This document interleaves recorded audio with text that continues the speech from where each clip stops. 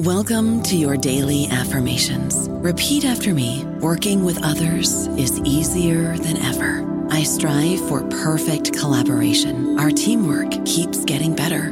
Yeah, affirmations are great, but Monday.com can really get you the teamwork you desire. Work together easily and share files, updates, data, and just about anything you want all in one platform. Affirm yes to start, or tap the banner to go to Monday.com. Lucky Land Casino, asking people, what's the weirdest place you've gotten lucky? Lucky? In line at the deli, I guess? Aha, in my dentist's office. More than once, actually. Do I have to say? Yes, you do. In the car before my kids' PTA meeting. Really? Yes. Excuse me, what's the weirdest place you've gotten lucky? I never win and tell. Well, there you have it. You can get lucky anywhere, playing at LuckyLandSlots.com. Play for free right now. Are you feeling lucky? No purchase necessary. Void where prohibited by law. 18+. Terms and conditions apply. See website for details. Hello, everybody. This is Marshall Poe. I'm the editor of the New Books Network, and I'd like to tell you that we have a new and improved website. It has 2 new features that we think you'll love. One of them is a vastly improved search engine, so that when you type in keywords, you'll get a bunch of episodes really quick. The other is the ability to create a listener account. And in that listener account, you can save episodes for later listening. So you can create a kind of listening list. We think these features are neat, and we think you'll enjoy them. Please visit the site today. Welcome to the New Books Network. Hello and welcome to New Books in Gender and Sexuality Studies, a podcast from the New Books Network. I'm Isabel Machado, and I'll be your host for this episode. And today I'm so excited to be hosting my first NBN party. And by that I mean that this is my first interview with 3 guests at the same time.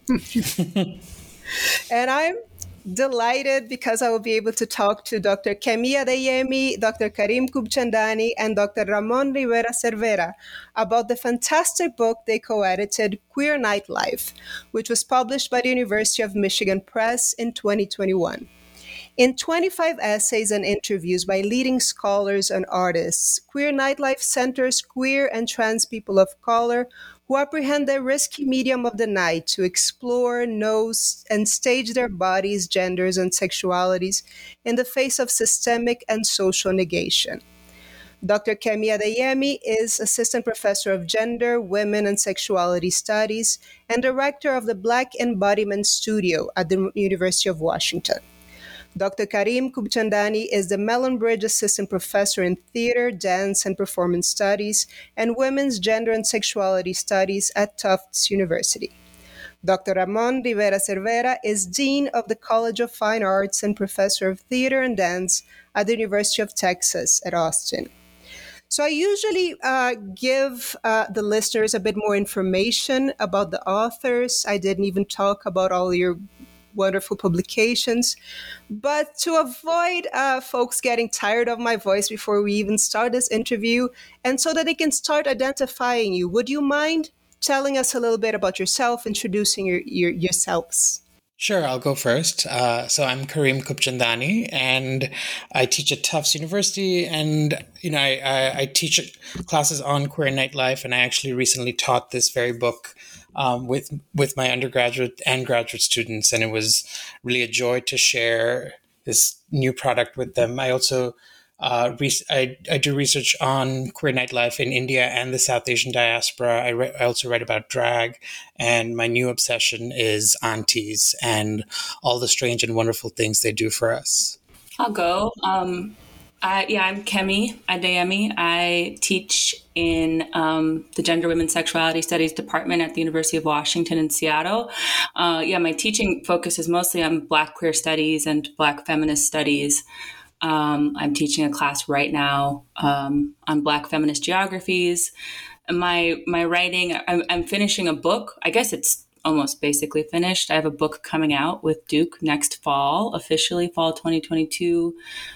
Called Feels Right, which is an ethnography of Black queer women's social dance practices in Chicago. That's just where my brain has been. I couldn't even tell you any other publications I have out. And I'm Ramon Rivera Cervera, and I'm just recently relocated to Texas, Austin, where I did my own doctoral studies here. So a lot of the work of my first book, Performing Queer Latinidad, was born out of my time here, doing ethnography on queer nightlife in the region, and then expanding it to other geographies where I traversed since then. I'm not yet teaching here at my institution since I'm doing mostly administrative work, but I'm completing a book project called Reggaeton's Queer Turn that looks at contemporary art responses and appropriations of the genre, the musical genre and dance genre and culture of reggaeton towards queer and feminist directions. Well, welcome, my warmest welcome to the three of you to the podcast. Thank you. Thank you. Thank you. And can you tell us this book's origin story, or how did it come about? Ramon, I think you should start because you are the origin story in so many ways. Well, no, it's really the three of us. So this is a project, what the three of us met at Northwestern University in a department called Performance Studies, where I was on faculty and Kareem and Kemi completed their PhD studies in that program. And so this project is born out of our collaboration that extended from a class I used to teach on the subject and my interest in the amazing work that the two of them were developing independently as researchers and as performers and as people who were invested quite broadly on queer nightlife. So it's really born of an invitation out of my own desire to learn from the brilliance of these two scholars and the kind of, the networks and the practices that they were documenting and advocating for in their own scholarship.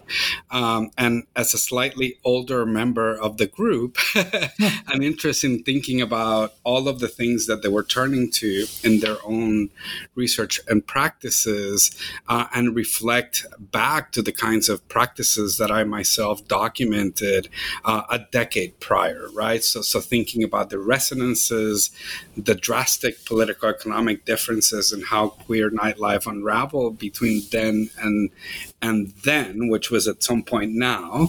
And I think what's been beautiful about the collaboration is, at some point after the coursework portion of it became a symposia that we held at Northwestern University.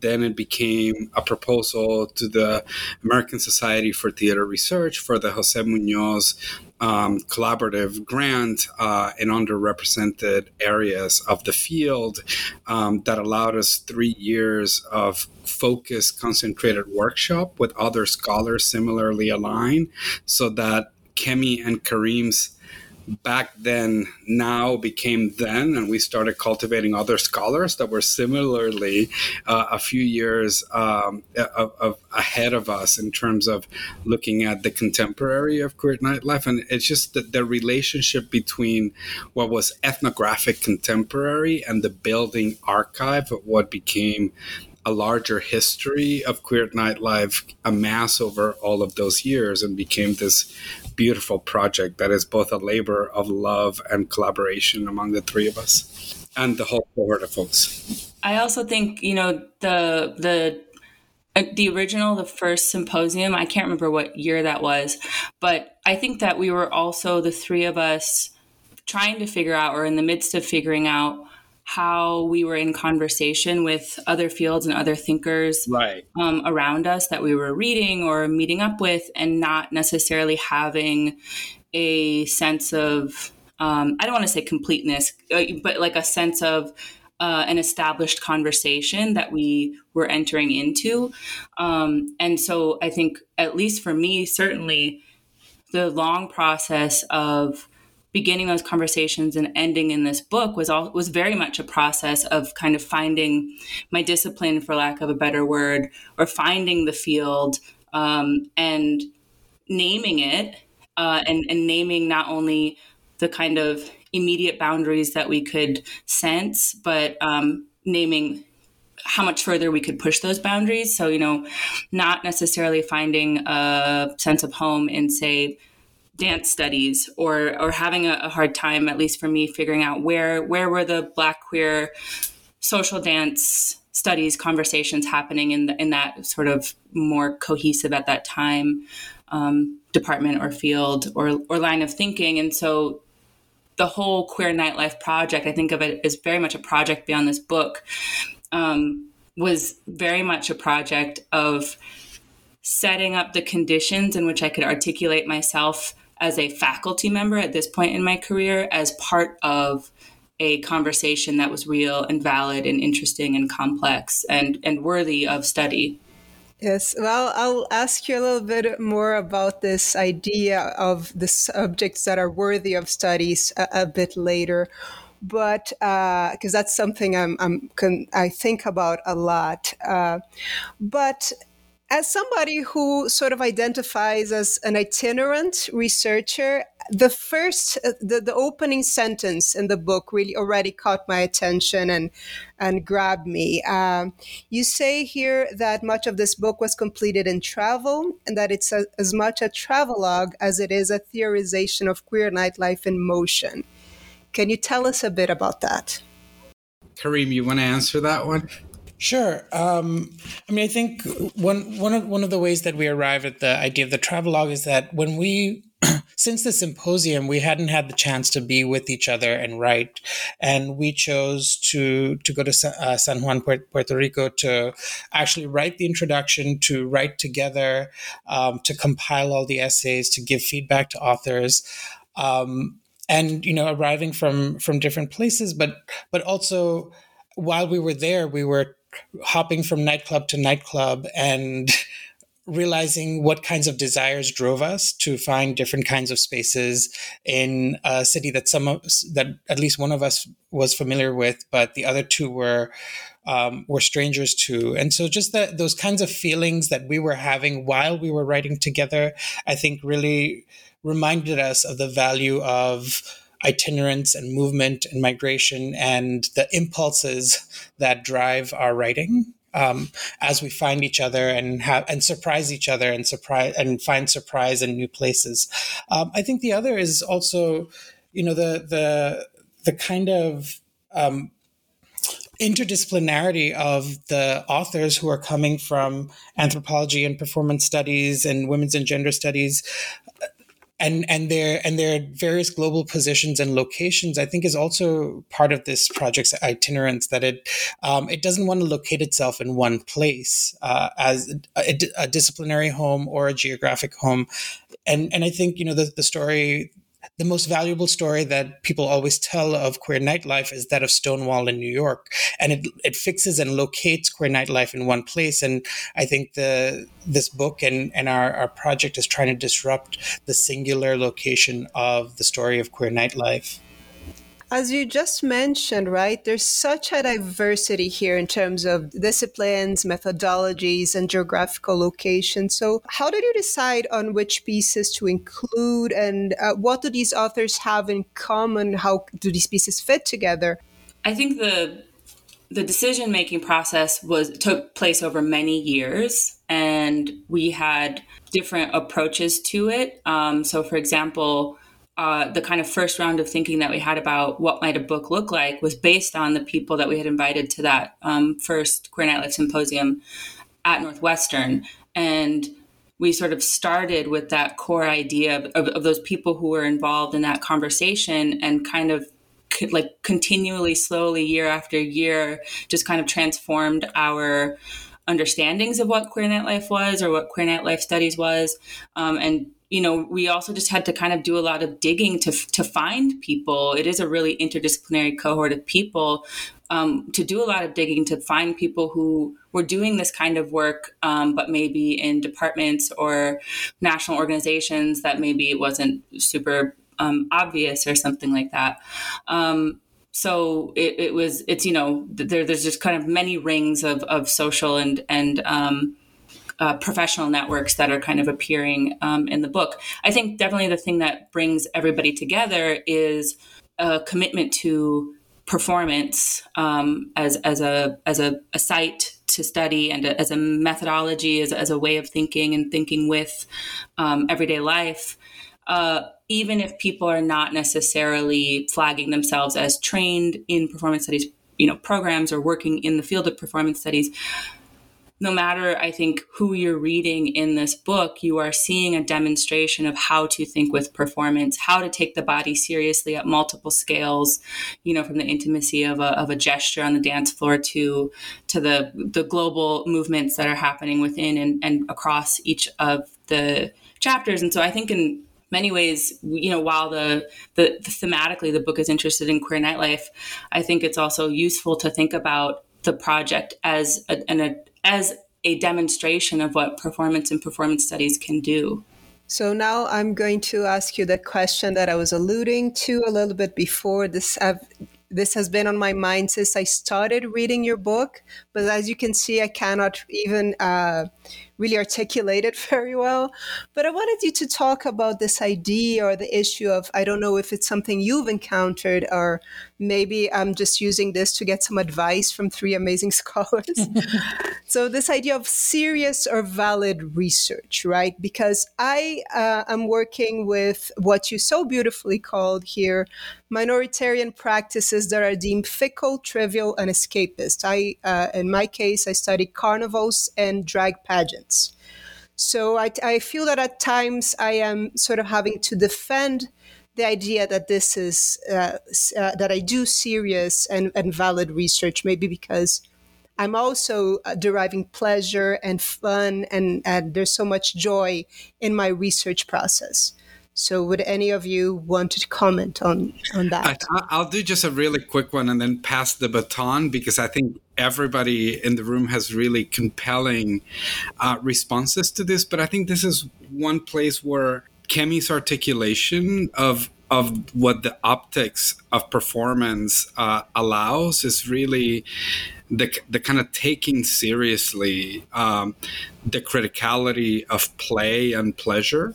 And allow us, what we've done in a way is really from that minoritarian queer perspective, animate what have been some, longstanding analytics and areas of scholarly emphasis and allowance of the field, right? And it's a way of kind of, it's not dissimilar to the eccentricity something like the arts may have posed general areas of social scientific study in earlier periods, right? But the urgency that we bring to that intervention is particularly what you have named, right? The fact that these spaces of queer conviviality and the mining of pleasure by those communities is actually serious business about economies, about politics, and about the possibilities of a future, of a collective future in that particular context. Kareem, do you want to go next? Yeah, I guess when I was told about performance studies, I was and someone said, you can study this thing that you do, going to bars and parties and performing Bollywood dances. I was so embarrassed and so happy at the same time. I was like, that permission that I was given, and the person who did that was, her name is Berta Hutar, and she was teaching at Williams College at the time. And I thought it was so amusing and delightful, right? And it's that very feeling that I carry through my research, and I continue to do it, right? That people always say, when I talk about my research, people always say, "Oh, that sounds so fun," as if research is not supposed to be, right? And I think that there's this kind of disciplining that's happening around us, but at least in performance studies, I think we give each other permission to enjoy our research and take pleasure in it, and because we're actually, our work is premised on investigating violence and trauma and minoritarian struggle. We never lose sight of that, right? That's always informing our work, but our investment in surprise and delight and awe and pleasure helps us enjoy that work at the same time, and to enjoy our work as academics as well. I also think that the three of us, in terms of who we are as people and the kinds of people that we work with and study and think with and write about, we're operating in an academic system and a sort of US American intellectual culture that expects us, because we are not white people, to be doing a particular kind of political work all of the time, or that the work we do should have some sort of resonance, in terms of policy or the formal political sphere. There's that burden of expectation that the work we do is serious in that way, and that the people that we study, that we always kind of frame them as operating within a kind of similar, with similar sort of political expectations. And I think we're all three invested in this, and I think this is work that more people can continue to do and sort of enrich this conversation, that the kinds of things that happen in the club or on the dance floor, while maybe not immediately visible as of serious political importance, really do a lot for the people who are moving their bodies or who are on and around the dance floor. Those moments are moments where people are articulating their relationships to politics, where they're articulating their relationships to one another, where they're articulating their relationships to, and often their frustrations with, the ways that they're governed, not only in the club, but as soon as they leave the club. And that the kinds of things that happen on the dance floor and the kinds of practices that people engage in have such political vitality, and are often done in place of, or in response to, or alongside of things like, going to vote.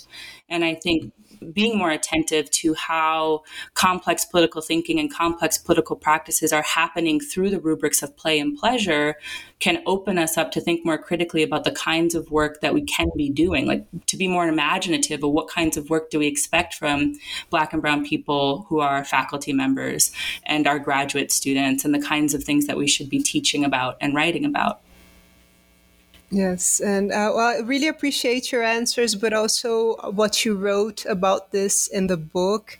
As I am a historian, and I'm a Brazilian historian at that, working in the US for all of my grad studies. And so I always felt that when people said that my research seemed fun, it wasn't, it didn't feel as a compliment at times. When people told me, oh, that sounds a lot of fun, what you're doing. So your work, your comments now sort of help me validate this. So thank you. For the next part of the interview, I would love if we could talk about every single one of the contributions here, because they're all amazing. But that would take a few interviews to get through that. So I would like us to talk about, instead of the 4 sections of the book, we have before, inside, show, and after. But before we do that, could you talk about the decision to divide the book this way? Did the pieces suggest this structure, or did you come up with the structure first and then sort of try to accommodate the pieces into that structure? So we actually invited folks to write towards the sections. So we thought of the structure as a way of thinking nightlife beyond the space of just the inside, right? I think that's the sort of the go-to to think about what nightlife studies looks like. But in order for the book in its structure to make the argument that nightlife extends into the body, into the everyday body, into all parts of our lives and beings, we were using the structure of the book to make the argument about how queer and trans bodies are governed by time. And so we invited folks into different sections and worked with them and had conversations about how their research might fit and adjusting their abstracts to meet the kind of expectations of before, inside, show, and after. And the other thing I'll say is, I for me, it was really important to separate inside and show, because when I've taken students to a queer nightlife event, they often get very distracted by the show. The big spectacle of the night comes to dominate the conversation about what is happening inside, when actually, if you look at the dance floor and sartorial style and economic exchanges happening in affective moments between bartenders and patrons, all of that matters too. And so really making sure that there was a separation between those things was also important. Yeah, I think like in terms of why we organized it along that timeline, Kareem mentioned this. I think we ourselves were getting kind of stuck on our own presumptions about where queer nightlife takes place. Or, rather me, Kareem, and Ramon, we all circulate in different kinds of queer nightlife spaces. And so it was kind of like a productive problem of like, how do we map this, and what are the dangers of trying to too cleanly map this out? And so I think organizing it around the various different kinds of ways that people prepare to enter the night, inhabit the night, experience the night, and leave the night.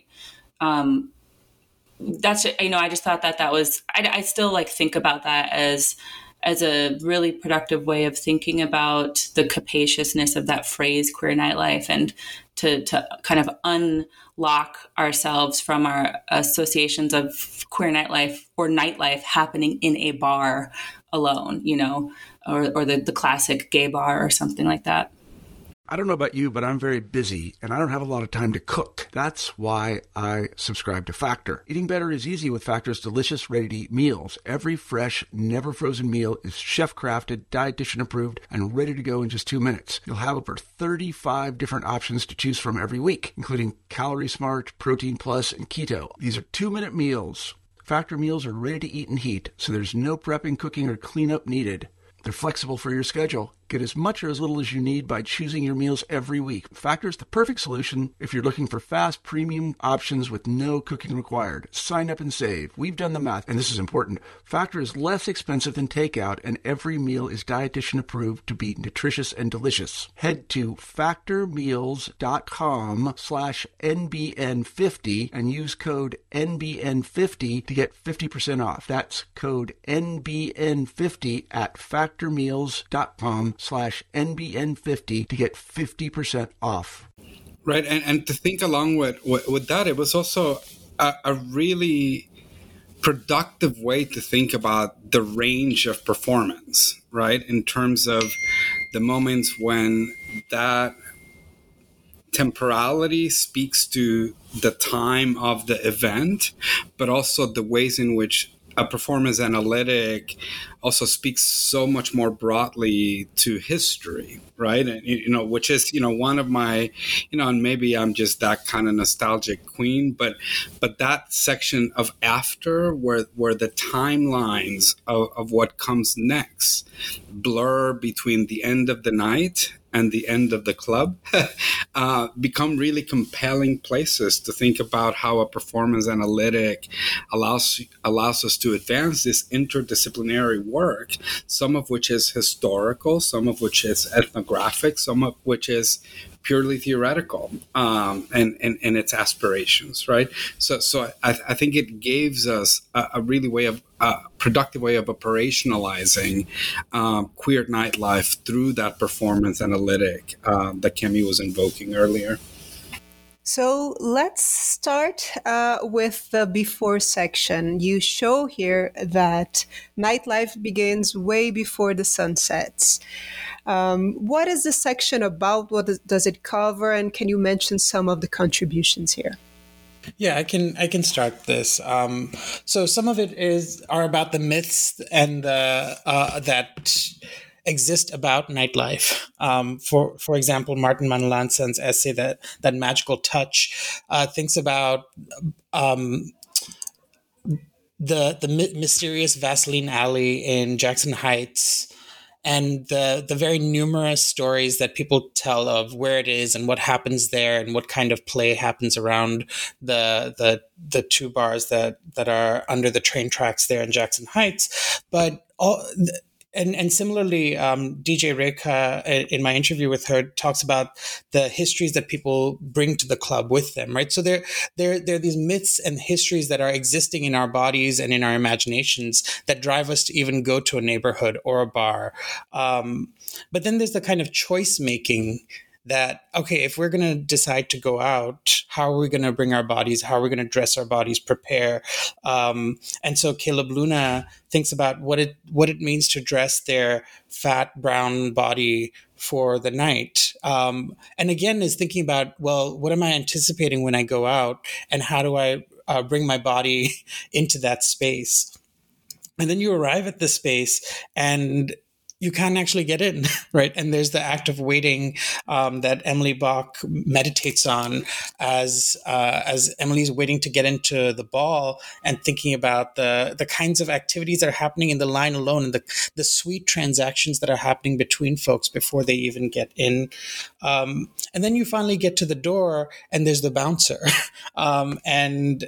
who's telling you, who's already sending messages about who's allowed in or out.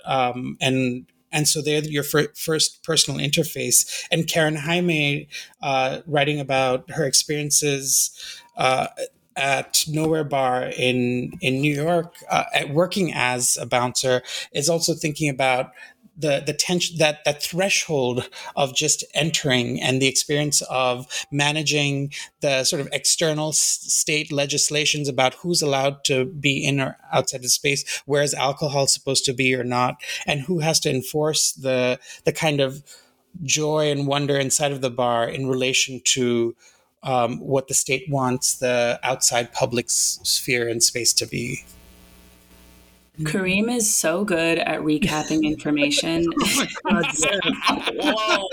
I'm not gonna be that good, but I'll try. The next section is inside, and there's like so much that happens at any given queer nightlife space. It's kind of impossible to attend to all of it. But I think that our section on the inside really tries to capture many of the sort of small interactions that can happen that make queer nightlife feel alive, and the bigger, more systemic interactions that structure our very capacities to kind of enter into a queer nightlife space. So I think this section is very much about the many different kinds of sensations that come along with the queer nightlife space, and that the fact that those sensations are going to change depending on what kind of space you're in, the sensation of being in the traditional bar space is going to be very different than being at a burlesque show. So the interview that I do with Miss Brickhouse, who is a burlesque performer and organizer here in Seattle, that conversation is really about the histories of burlesque and the experience, the feeling of being up on stage, but also the just sheer hard work that it takes to put on queer nightlife events, like whether you're bartending or you're organizing or you're hosting an event. So I think in a lot of ways, the inside section is asking us to think about the different kinds of ways of moving that are not just dancing that happen, and the different kinds of ways of doing politics, whether that means negotiating the dance floor and using your body to negotiate the politics of the dance floor, or using the dance floor as a place where you can organize into sort of cooperative union-like arrangements in order to advocate for yourselves and for your community. So I think, the inside, it's one of the most expansive sections, I think, and one of the sections that really demonstrates a very broad field of what we might think of as queer nightlife studies and where it is continuing to develop into. And I would say that, and jumping onto the next section, which is show, I think it became a place where we really wanted to exert some pressure on the history of queer nightlife studies that precedes us, and in many ways so much of the emphasis on what is on stage. So here we are indeed looking at the performances, the repertoires, what gets put on in a public context emergent for queer nightlife.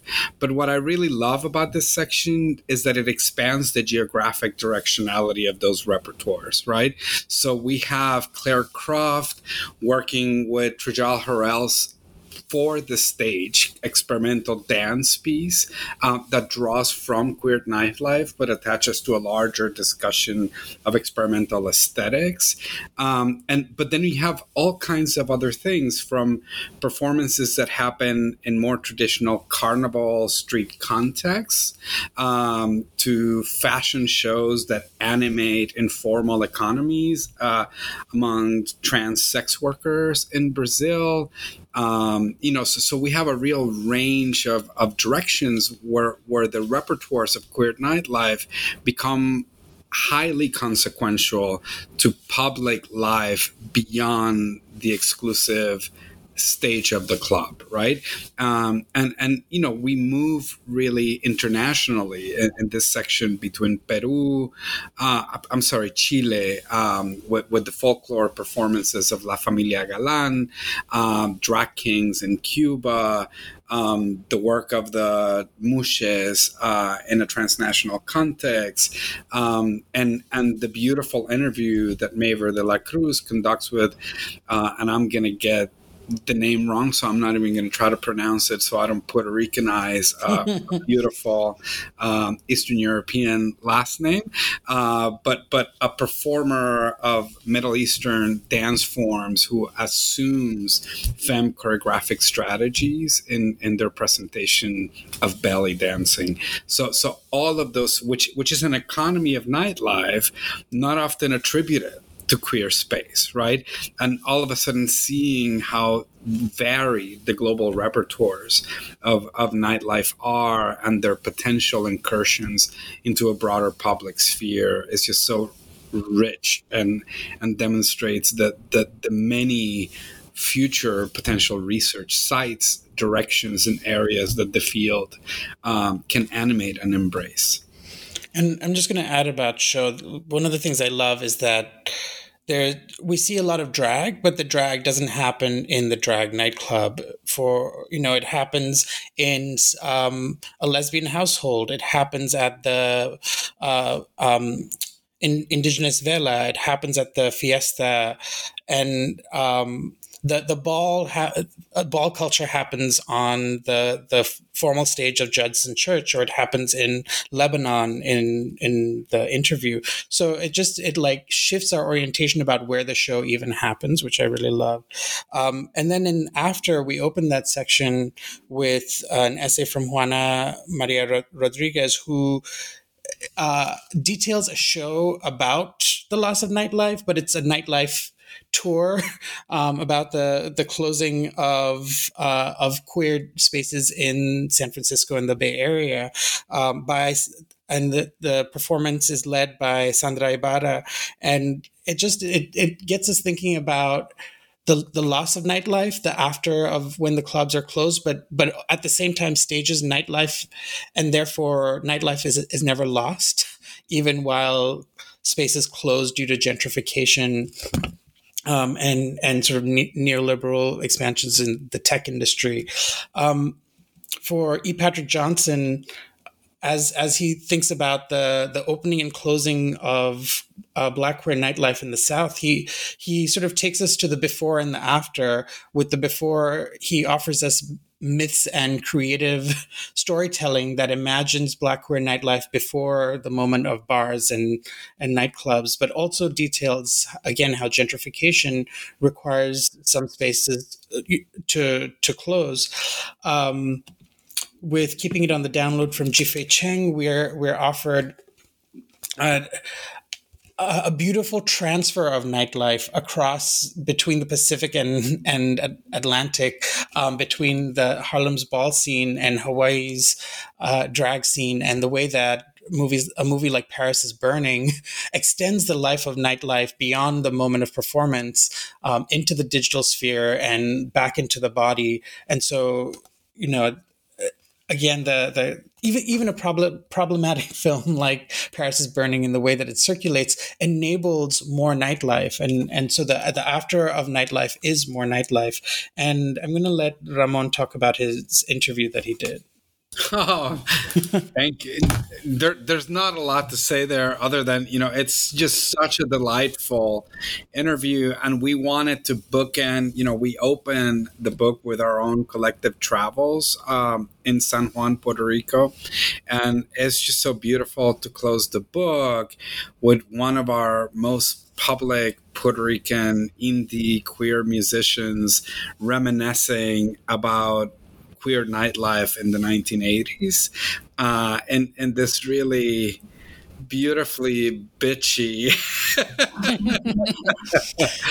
thinking through the sort of high stakes of style and genre and their consequential nature to what we animate forward in other aesthetic forms. So it's really beautiful because it's this carrying forth of previous nightlife experiences into the proposal and animation of new aesthetic practices that in turn become embraced as nightlife as well. So there's a kind of flirtation between the place of nightlife and the work of art that just felt like the right kind of signature closing, both in terms of the geographic return in this travel log, but also the animation that our work is intended to do in approximating queer nightlife from so many different perspectives, not as a way of fixing it, but as a way of animating it forward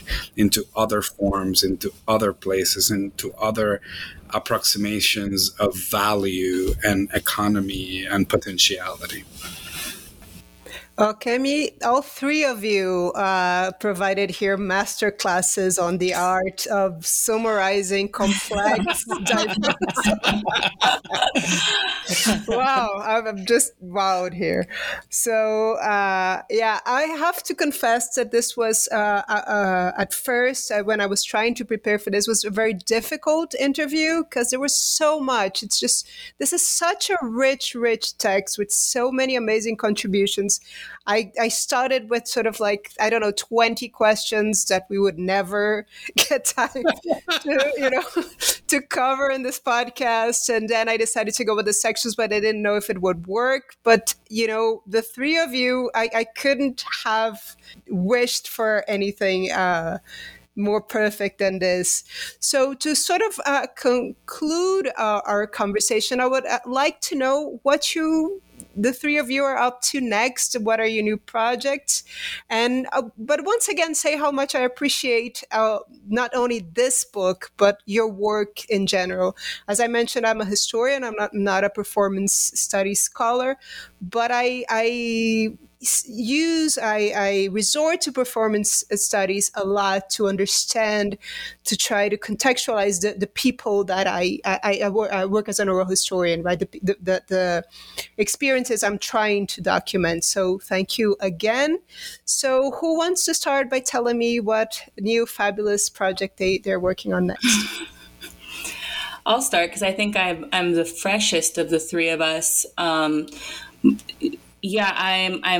currently awaiting copy edits for my book, which I think will come down any day now. And, it's in some ways a pretty traditional dance ethnography, in that it's taking, I've conducted, many interviews over, the last 10 years with Black queer people who dance and throw parties and DJ parties, asking them about, where, when, and why do you dance, to sort of make it really, really simplistic.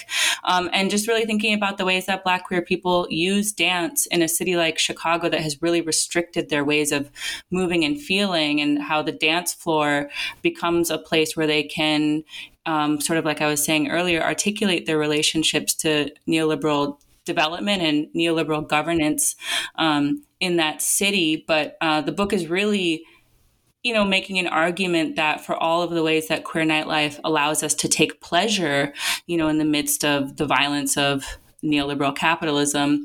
As much as we can take pleasure in those scenes, the function is always like a mess. Like there's always conflict. People are always fighting.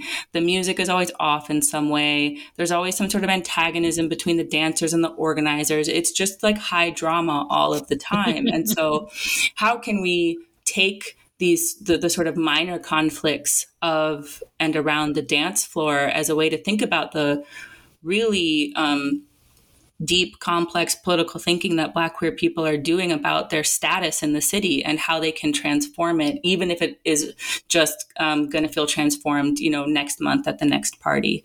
And so I'm just, putting the finishing touches on that and, allegedly coasting until next summer. So I published a book last year called Ishtail, Accenting Gay Indian Nightlife. And part of that project involved me actually performing in the nightclub with my friends. And I started doing drag during that project. And drag has suddenly become central to how I think of myself, my methodology. And when I go to a new city, the first thing I do is look for the closest thing to a drag show, whether it's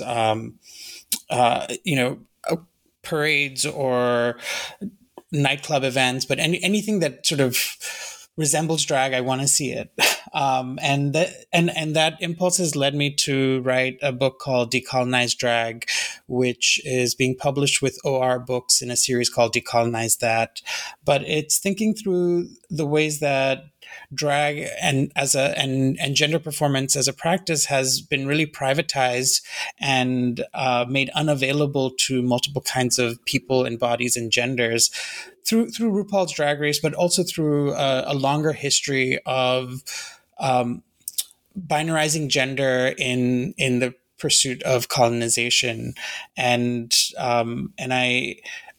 it's the preface and the conclusion are written by my drag persona Lahore Vajistan, and then the middle chapters are both historicizing relationships between gender and empire, and also thinking about actually giving how-tos on how to do your makeup in ways that might be subversive or playful or right against the assumed performances that people of color are supposed to put on their bodies. So it's a fun book. It moves across performances from Thailand to Latin America to India, from my own ethnographic research to a lot of very fantastic performances I've watched via YouTube. And it was a lot of fun to write in a different mode from the kind of scholarly text. And as I mentioned before, I'm completing this manuscript called Reggaeton's Queer Turn, and I have another beautiful collaborative project from my time in the Midwest that it's about Latinx placemaking in the Midwest, that it's another long-term collaborative process with a group of scholars and researchers in the region, documenting the ways in which Latinx communities institute place through cultural performance practices. But most importantly, I think I'm at a moment where a lot of my work is taking a practical direction. And, one of the reasons we were also in Puerto Rico is because I've been working in commissioning and advancing new contemporary performance work there. And the next stage of that process is in development now. It's a project called the Puerto Rican Arts Initiative. And the new cohort of artists includes significantly a vast number of queer nightlife practitioners who have advanced dual practices between the time of the club and the work of other aesthetic performance practices. So we have somebody like Eduardo Alegría, who I interview at the end of the book, really working on a piece about queer collaboration with the indie music scene in Puerto Rico. We have somebody like Puchi Platon working on this curatorial platform at La Goico Cultural Center in Santurce, Puerto Rico, about performance makers and art makers who all met in the 1990s.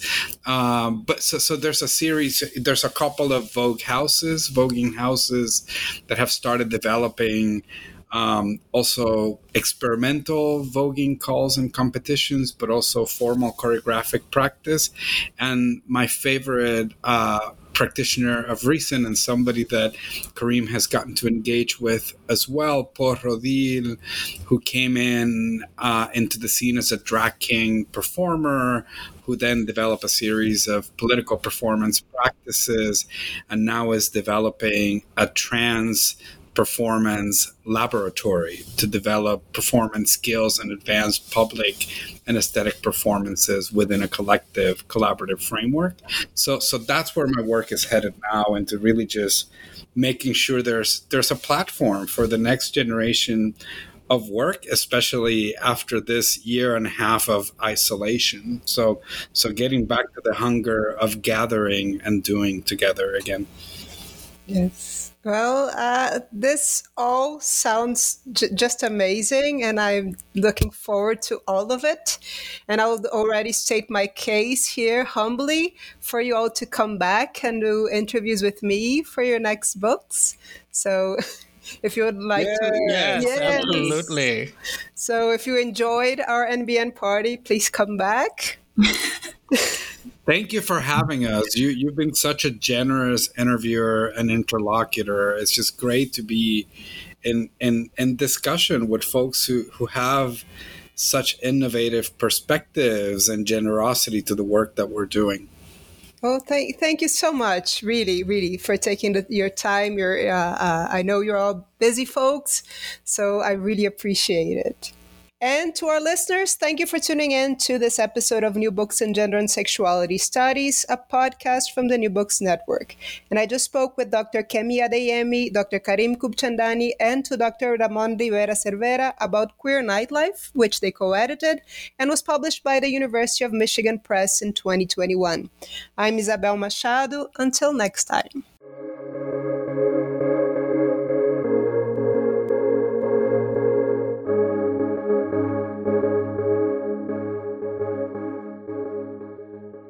Lucky Land Casino, asking people, what's the weirdest place you've gotten lucky? Lucky? In line at the deli, I guess? Aha, in my dentist's office.